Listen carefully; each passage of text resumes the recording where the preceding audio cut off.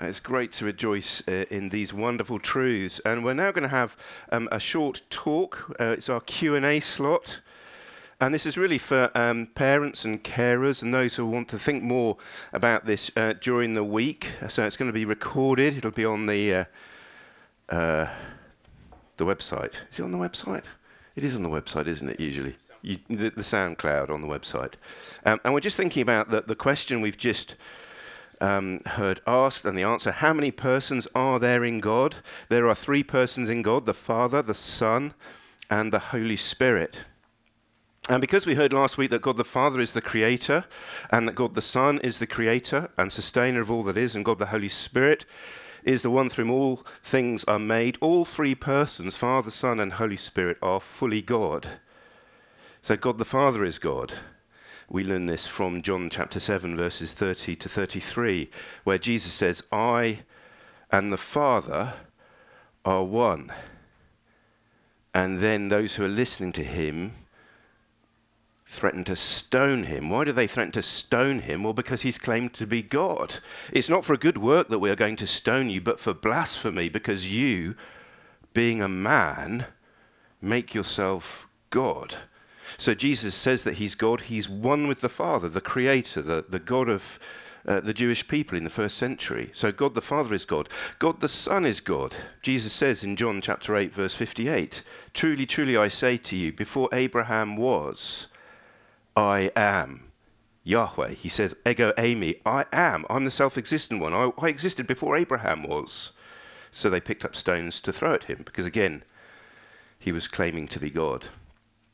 So God the Father is God, God the Son is God, God the Holy Spirit is God. We read in 1 Corinthians chapter 12, Paul writing to the Corinthian church, "Therefore I want you to understand that no one speaking by the Spirit of God ever says Jesus be cursed.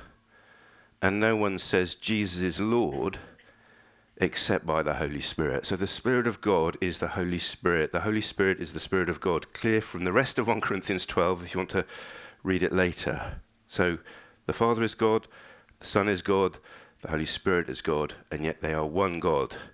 "Hear, O Israel, the Lord your God, the Lord is one." There's only one God. Now, why is this so important? Why is it so important to believe in the Trinity?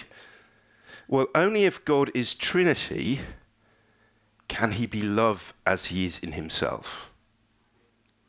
Only if the Father loves the Son and the Son loves the Father, and that they're bound together in their oneness by the love of the Spirit, can God be love before anything is made.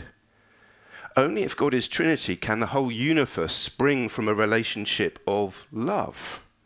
If God is only one, he needs his creation in order to love anything other than himself. Yet if God is three persons, if love is essential to his being, then he must be three persons who love one another and not just one being on his own.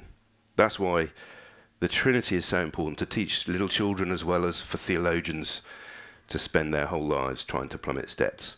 Now, do ask me any questions later. There's a question box. Do pop in a question either on this or anything else. And what I've done on our WhatsApp group is I've sent you the Athanasian Creed, which is how the 4th century church thought it was really important to articulate the doctrine of the Trinity. And anybody who thinks that people back in the 4th century were primitive, just read the Athanasian. That's what they used to profess publicly in their church meetings.